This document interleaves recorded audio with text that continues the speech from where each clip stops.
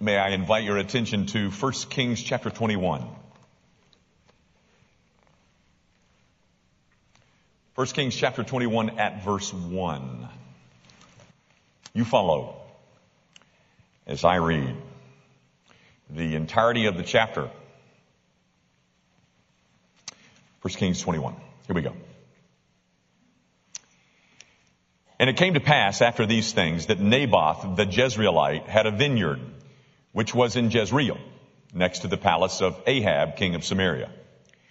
So Ahab spoke to Naboth, saying, "Give me your vineyard, and that I may have it for a vegetable garden, because it is next to my house, and for it I will give you a vineyard better than it.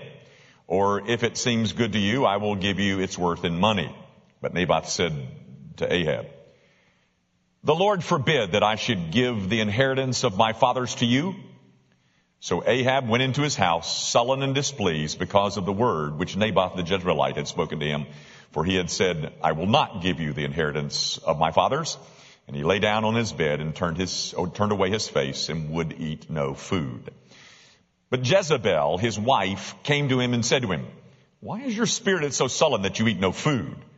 He said to her, "Because I spoke to Naboth the Jezreelite and said to him, 'Give me your vineyard for money, or else if it pleases you, I will give you another vineyard for it.' And he answered, 'I will not give you my vineyard.'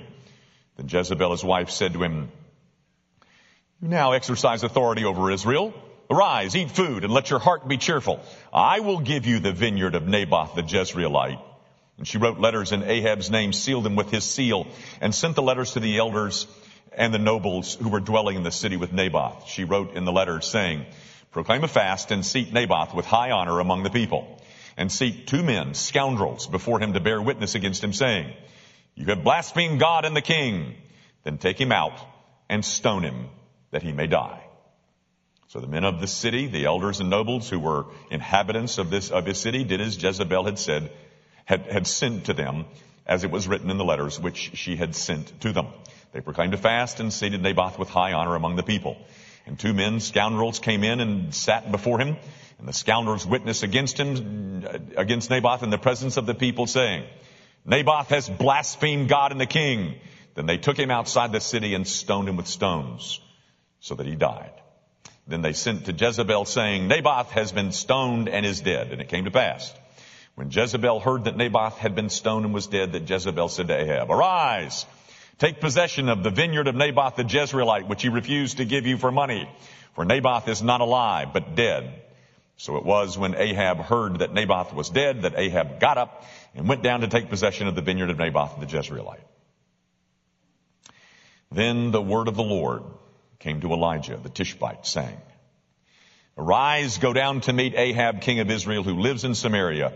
There he is in the vineyard of Naboth, where he has gone down to take possession of it. You shall speak to him, saying, "Thus says the Lord, have you murdered and also taken possession?"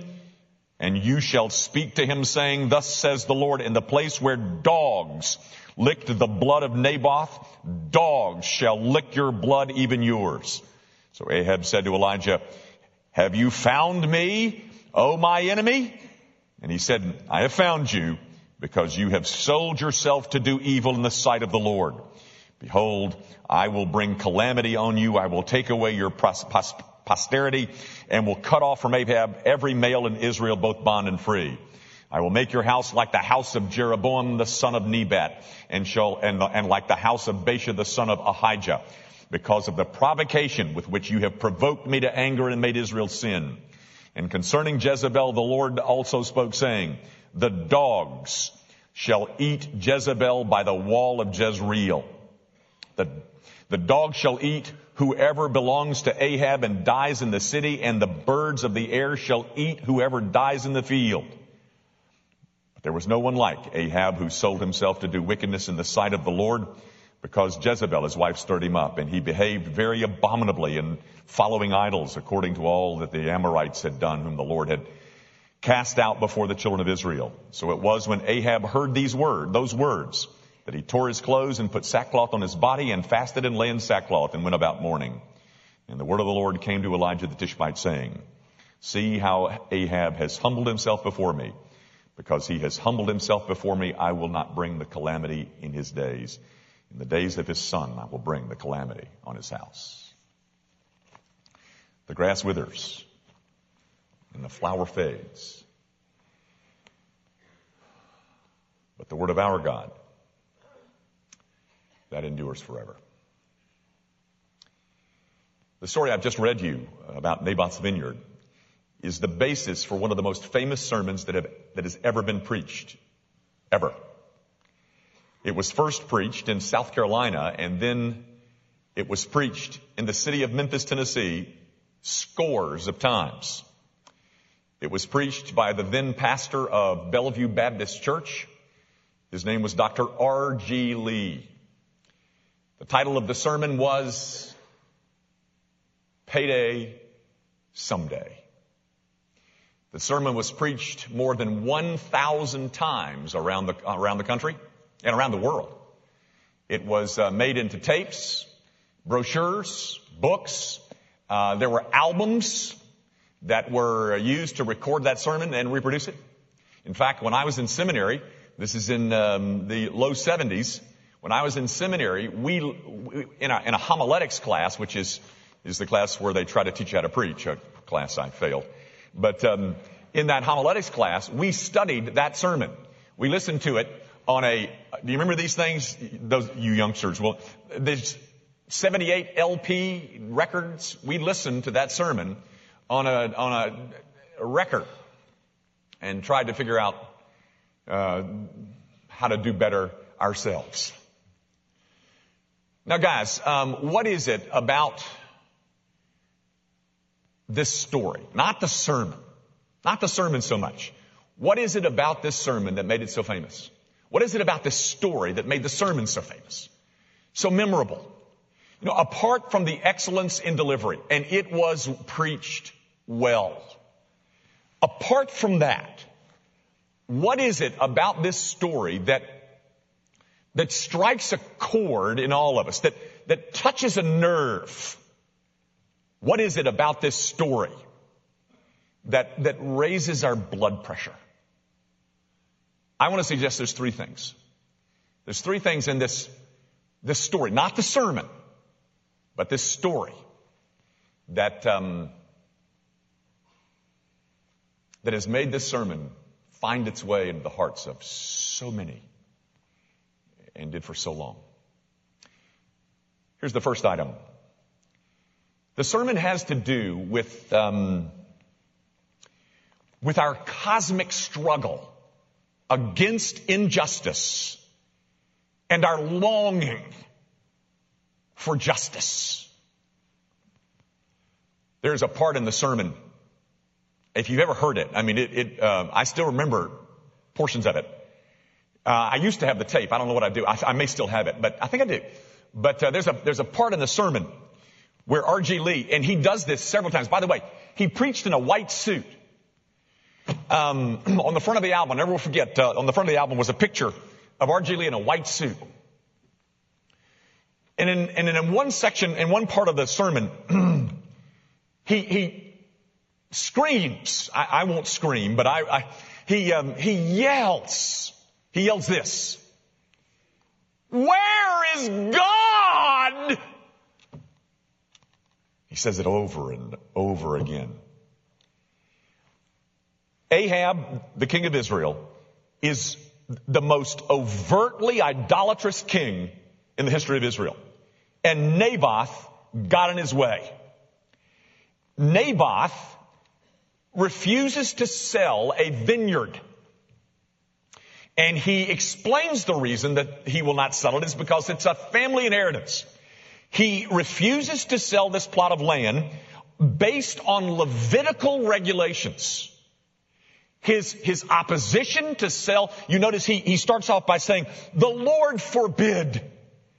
His offense, his opposition to sell this piece of property was based on a regulation. It was a theological problem that he had. It was a covenantal resistance to this offer from Ahab. And so Ahab, having been denied, goes back to his house. He pouts, is sullen, won't eat any food, and Jezebel, gets involved. Jezebel said, what's the problem here? I'll get that for you. And so she hatches a plot. She arranges for some false accusations from two scoundrels in the midst of a kangaroo court. And the result of it all is that an innocent man is murdered. Where is God? Why wouldn't he do something? You know, folks, I think we've all got our stories about injustice. Did I ever tell you mine? Did I ever tell you the story about Sweetie Dawkins? Ever tell you that story? The Young family moved to Shelby County, moved to Memphis in late February of 1985. I started work at Central Church on the 1st of March of 1985.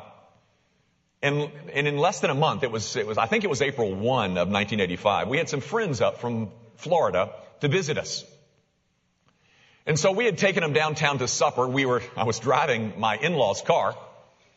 And we had gone downtown to the butcher block or butcher shop, whatever that thing is. And we had taken the friends of ours, the Benzicks, out to supper. And so after supper, we were driving around the city. I was just showing them some sights of the city. And so I just turned east off of Riverside Drive onto Beale Street. We were coming up that little hill right there at Front Street, and there's a stoplight right there. You know, the Orpheum is right over here. And I was going through that stoplight, and coming from the north, a car driven by Sweetie Dawkins comes over that crest, runs the red light, hits us on the driver's side, and that night I ended up in surgery. They had to rebuild this whole orbit around my eye. Yes, ladies, I have had plastic surgery. And I probably need a little more. But they had to put wires underneath his eye and put it back together. When our day in court finally arrived, Sweetie Dawkins stood before the judge and lied. There were 4 of us in the car. We all knew he lied. But in the court system of the day, they call it a swearing match. A swearing match. And nobody outside the car had seen the accident. And so Sweetie Dawkins stood before a judge and he lied. And he got away with it. What's your story? Remember back when you said something like this? You said, that's not fair. Or you said perhaps, where's God? Why doesn't he do something about this?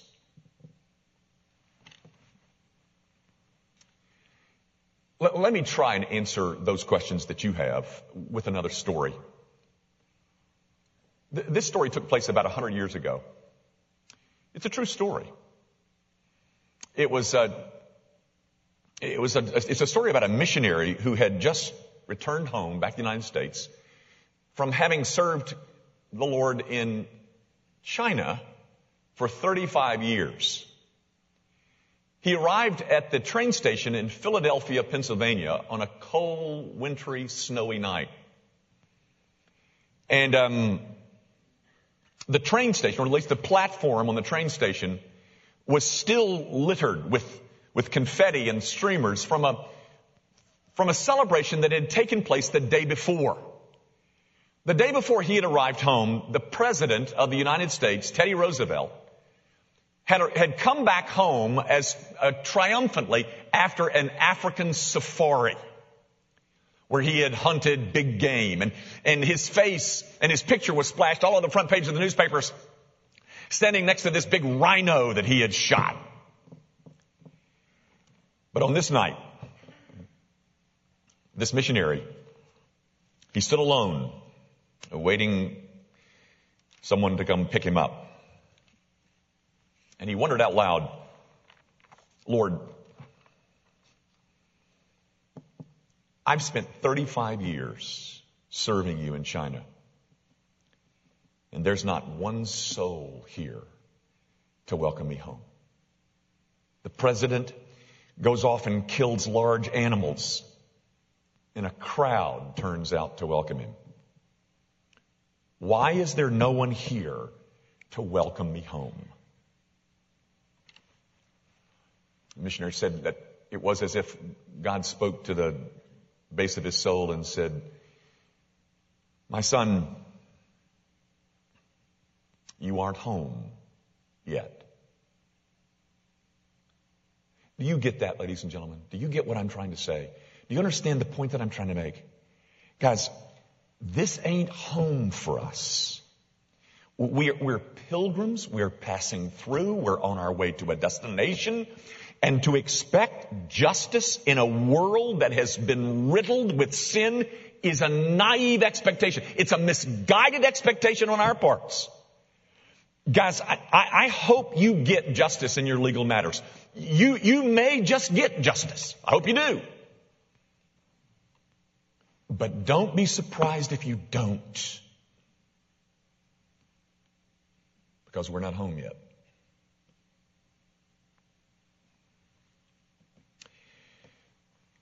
Guys, as far as our longing for justice goes, which is one of the reasons I think this sermon sticks with us, or this story sticks with us.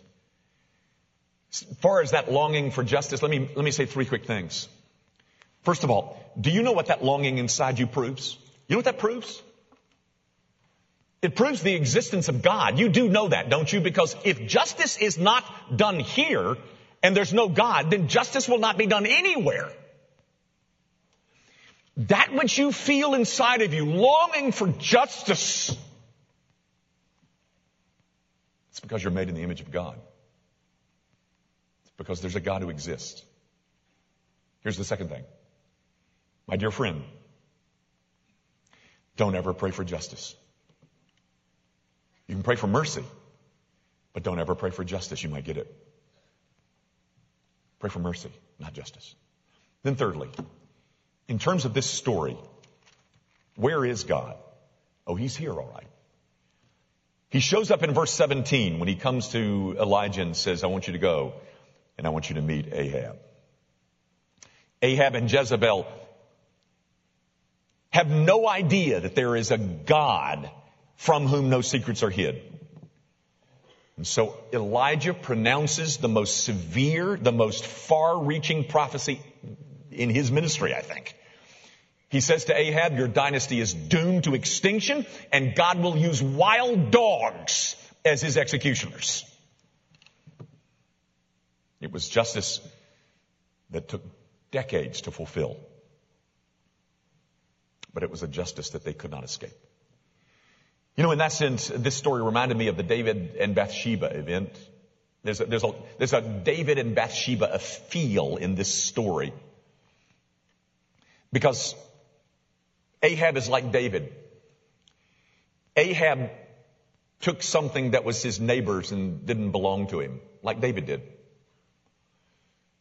And that thing that he took from his neighbor was very precious to his neighbor, like David did. Then Ahab went out and killed, or had his neighbor killed, like David did. And then, like in the instance of David, God raises up Elijah, as he raised up Nathan to break the case wide open.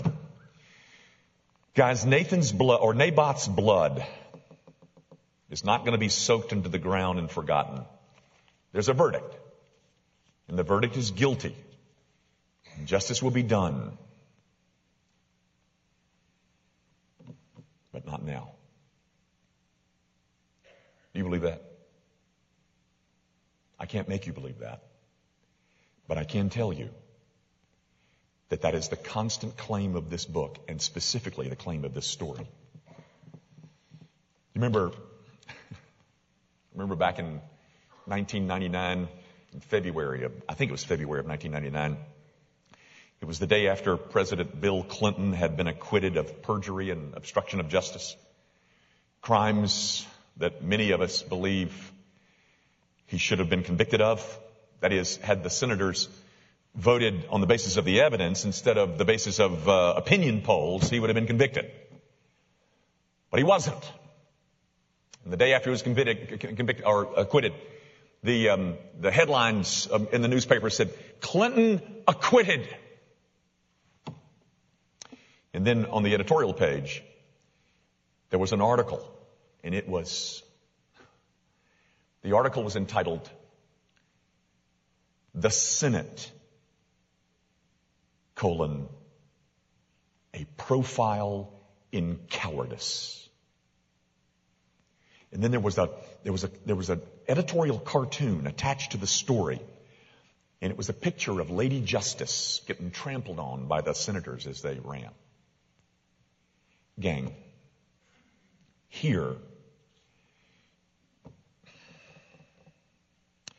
you can expect justice to get trampled on, but not forever. The second thing that I think is a second thing in this story that just resonates, I think, that contributed to the overall impact of R.G. Lee's sermon, has to do with the pain of an awakened conscience. It's another moving part of this story when Elijah finally confronts Ahab.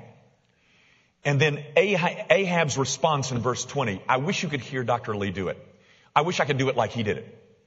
And he said it about 3 times. I'll only say it once, but I'm going to try to say it like he said it. He said, he's quoting from Ahab, and he says, "Hast thou found me, O my enemy?"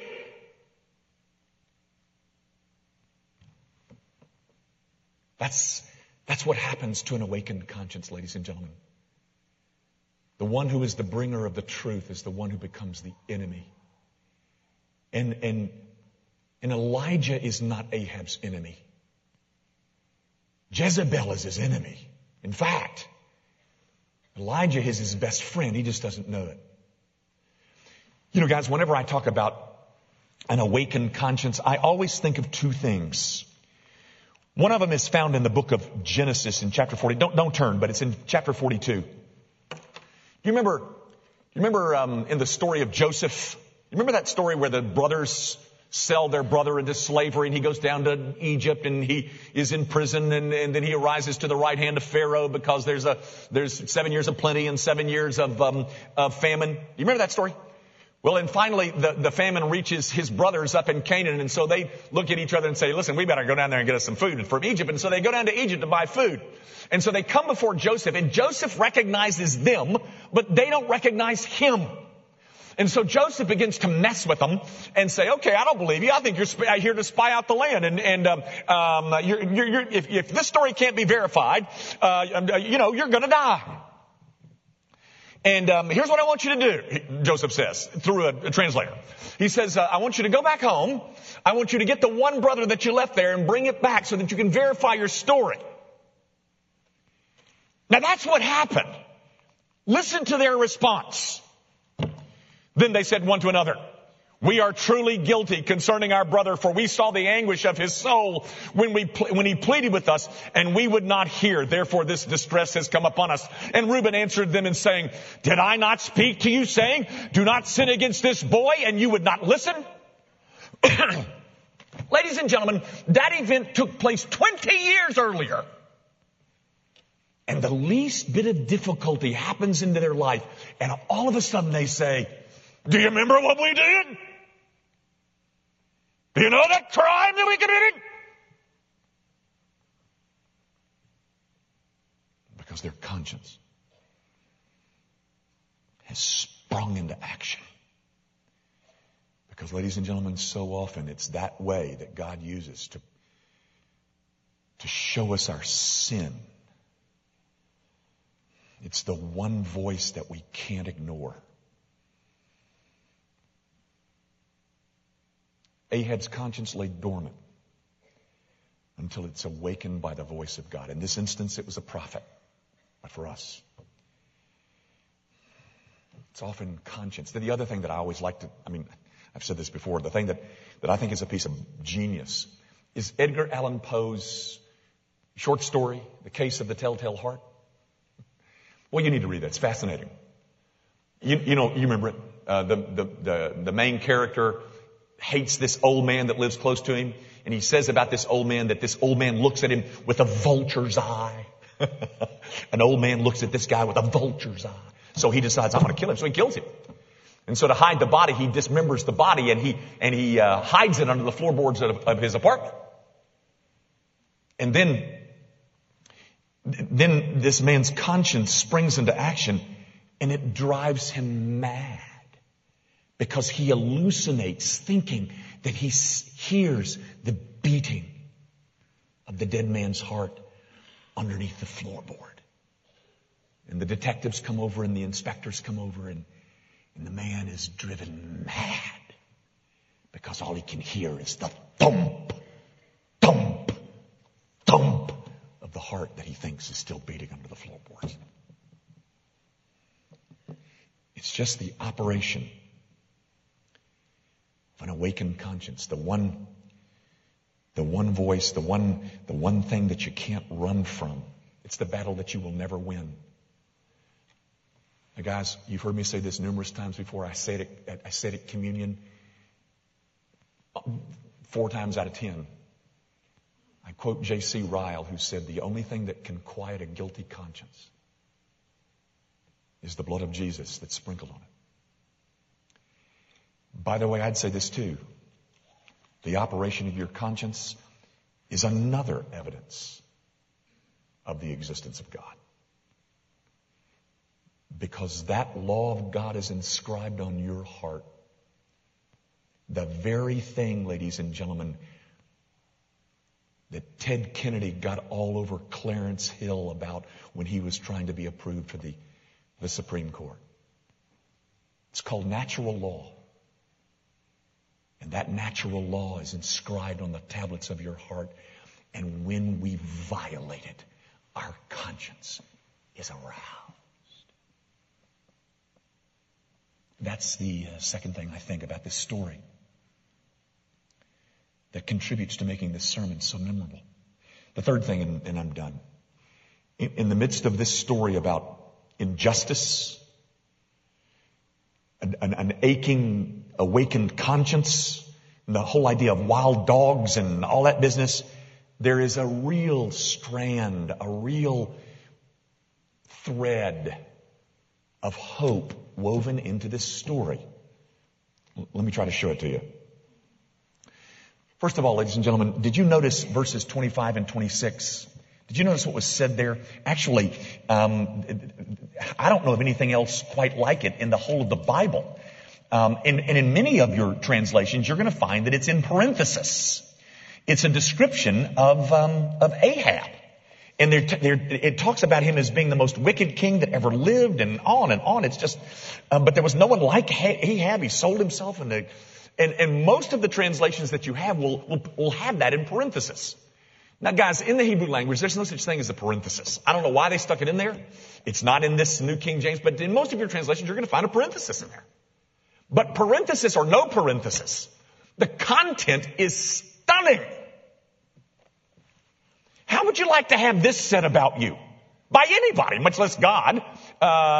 There was no one like Ahab who sold himself to do wickednesses in the sight of the Lord because Jezebel his wife, and he behaved very abominably in following his idols, etc., etc. And interestingly, the sin that is used to illustrate how wicked he was is not Naboth or what he did to Naboth. The sin that is mentioned is his idolatry. A sin that most sophisticated Americans don't even believe it exists. That is idolatry. And in America, if you do believe in idolatry at all, then those who have interpreted the First Amendment for us have quieted our consciences, because they tell us that it doesn't make any difference. It doesn't make one particle of difference which God you worship. You can worship Buddha. You can worship Allah. You can worship Jesus. It doesn't matter. Because we're all just hyphenated Americans anyway.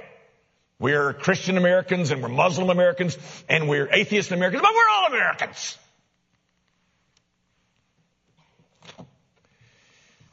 Ladies and gentlemen, may I be the first to inform you that the Bible doesn't speak about idolatry in such a red, white, and blue way. The Bible doesn't say that idolatry is morally neutral or morally indifferent. Let me tell you what it says about it. It says, listen to this. Their idols are silver and gold. Their work of men's hands. They have mouths, but they do not speak. They have eyes, but they do not see. They have ears, but they do not hear. They have noses, but they do not smell. They have hands, but they do not handle. They have feet, but they do not walk, nor do they mutter through their throat. Those who make them are like them. Guys, do you know what you just heard out of Psalm 115? You've heard that idolaters are as dumb and as blind and as deaf and as impotent as the gods they worship. The point I'm making is simply that Ahab was one wicked dude. But Jimmy, where's the hope in that? Stay with me. Folks, Naboth is hardly the first or the last faithful, innocent man that got victimized by a plot. There's one in the New Testament. His name is Jesus. And just like Naboth, his blood was spilled outside the city. My friends, the Christian gospel is a story of a man whose enemies conspired against him. A man falsely accused by scoundrels in a kangaroo court. And a man who was then taken outside the city to endure an unjust execution, spilling his blood, but not needlessly. Spilling his blood to pay for my sin. Now, again, where's the hope? Here it is, guys. In the most surprising twist in the whole story, do you see what Ahab does? The one that is so guilty gets a reprieve. Verses 27, 28, and 29. You know, guys, gauging somebody else's soul is a very tricky business. So you might be asking, where is Ahab today? I don't know. I don't know where he's spending eternity. But I can tell you this much. This text will demonstrate to you again that God delights in repentance. Here, in this story, God responds to the outward signs of humility as he did in the case of Nineveh with Jonah. Do you remember that? He delays. He doesn't cancel, but he delays the sentence. Ahab's dynasty is still doomed. But where there is Holy Ghost authored genuine repentance, no matter what your crime, forgiveness is the outcome. What have you done? What is your crime? You've been unfaithful? Stole from the company?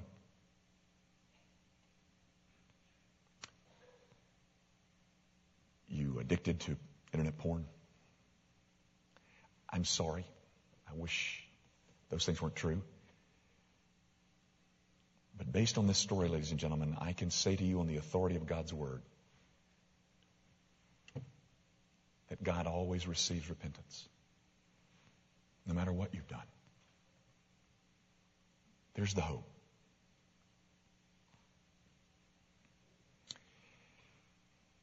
In one of the most haunting parts of Dr. Lee's sermon, he tells of an incident where he was called to a New Orleans hospital, to the deathbed of a young man who identified himself only as the chief of the kangaroo court. Did you get that? Dr. Lee is called from his home to a hospital in New Orleans by a young man who is dying on a hospital bed, and he will only identify himself with this name, the chief of the kangaroo court. From here, I'd like to quote you a section. It's not a long section. I'd just like to read to you a section and try to do it like R.G. Lee did it. Read you a section of that sermon. In a place by itself, somewhat removed from all other cots and beds, lay a young man about 19 or 20 years of age. Big of frame, though the ravages of disease had brought a slenderness. As kindly as I could, I spoke, saying, "Hello. How do you do?" He answered in a voice that was a discourteous and furious snarl, more like the voice of a mad wolf than the voice of a rational man. "Is there something I can do for you?" I asked as kindly as I could speak. "No, nothing, not a thing, nothing at all, unless you can throw my body to the buzzards when I'm dead, if the buzzards will have it," he said with a half a shout and with a sort of fierce resentment that made me wonder why he had ever sent for me. And then his voice lost some of the snarl and he spoke again. "I send for you, sir, because I want you to tell these young fellows here something for me. I sent for you because I know you go up and down the land and talk to many young people. And I want you to tell them every chance you get that the devil pays only in counterfeit money."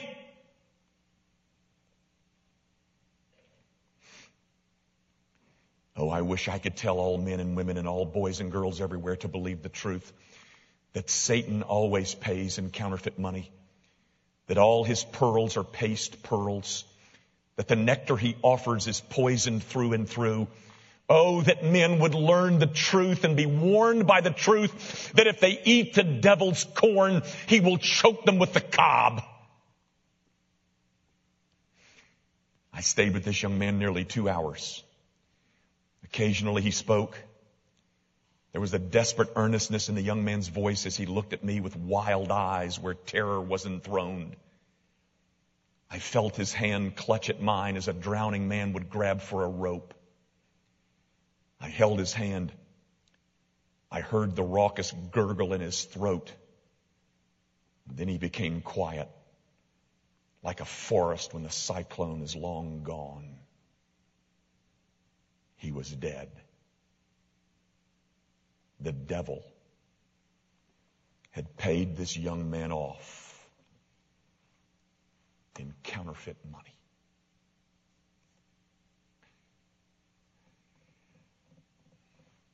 At the end of the sermon, not the end of this story, but at the end of his sermon, Ahab and Jezebel are dead.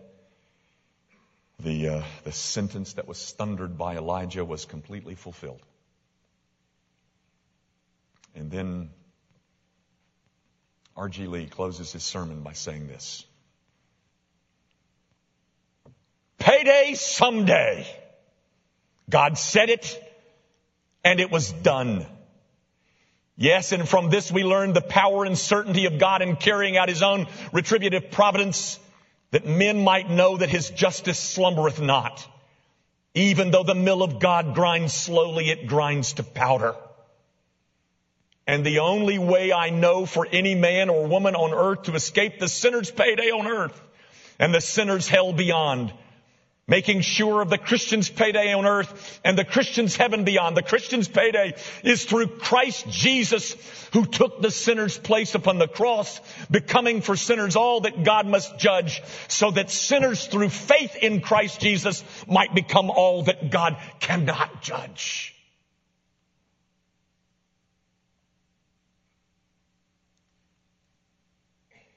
You see it now? Do you see the hope now?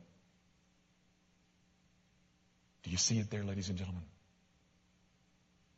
It's a story of consummate hope for whatever crime.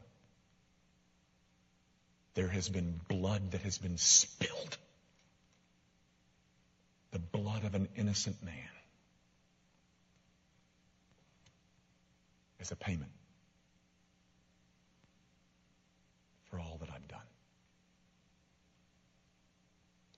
Run to it. Flee to Christ.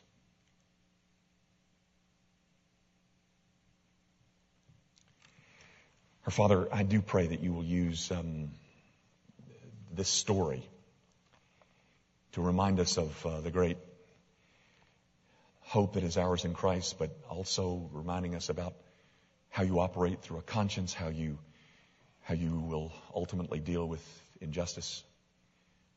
But Lord, those are things that can wait. They can wait until we discover there is a fountain that's filled with blood that has been drawn from Emmanuel's veins, and those who plunge beneath that flood lose all of their guilty stains. Lord, make that truth burn in the breasts of those who are here without that Savior today. We ask it, of course, in Jesus' name.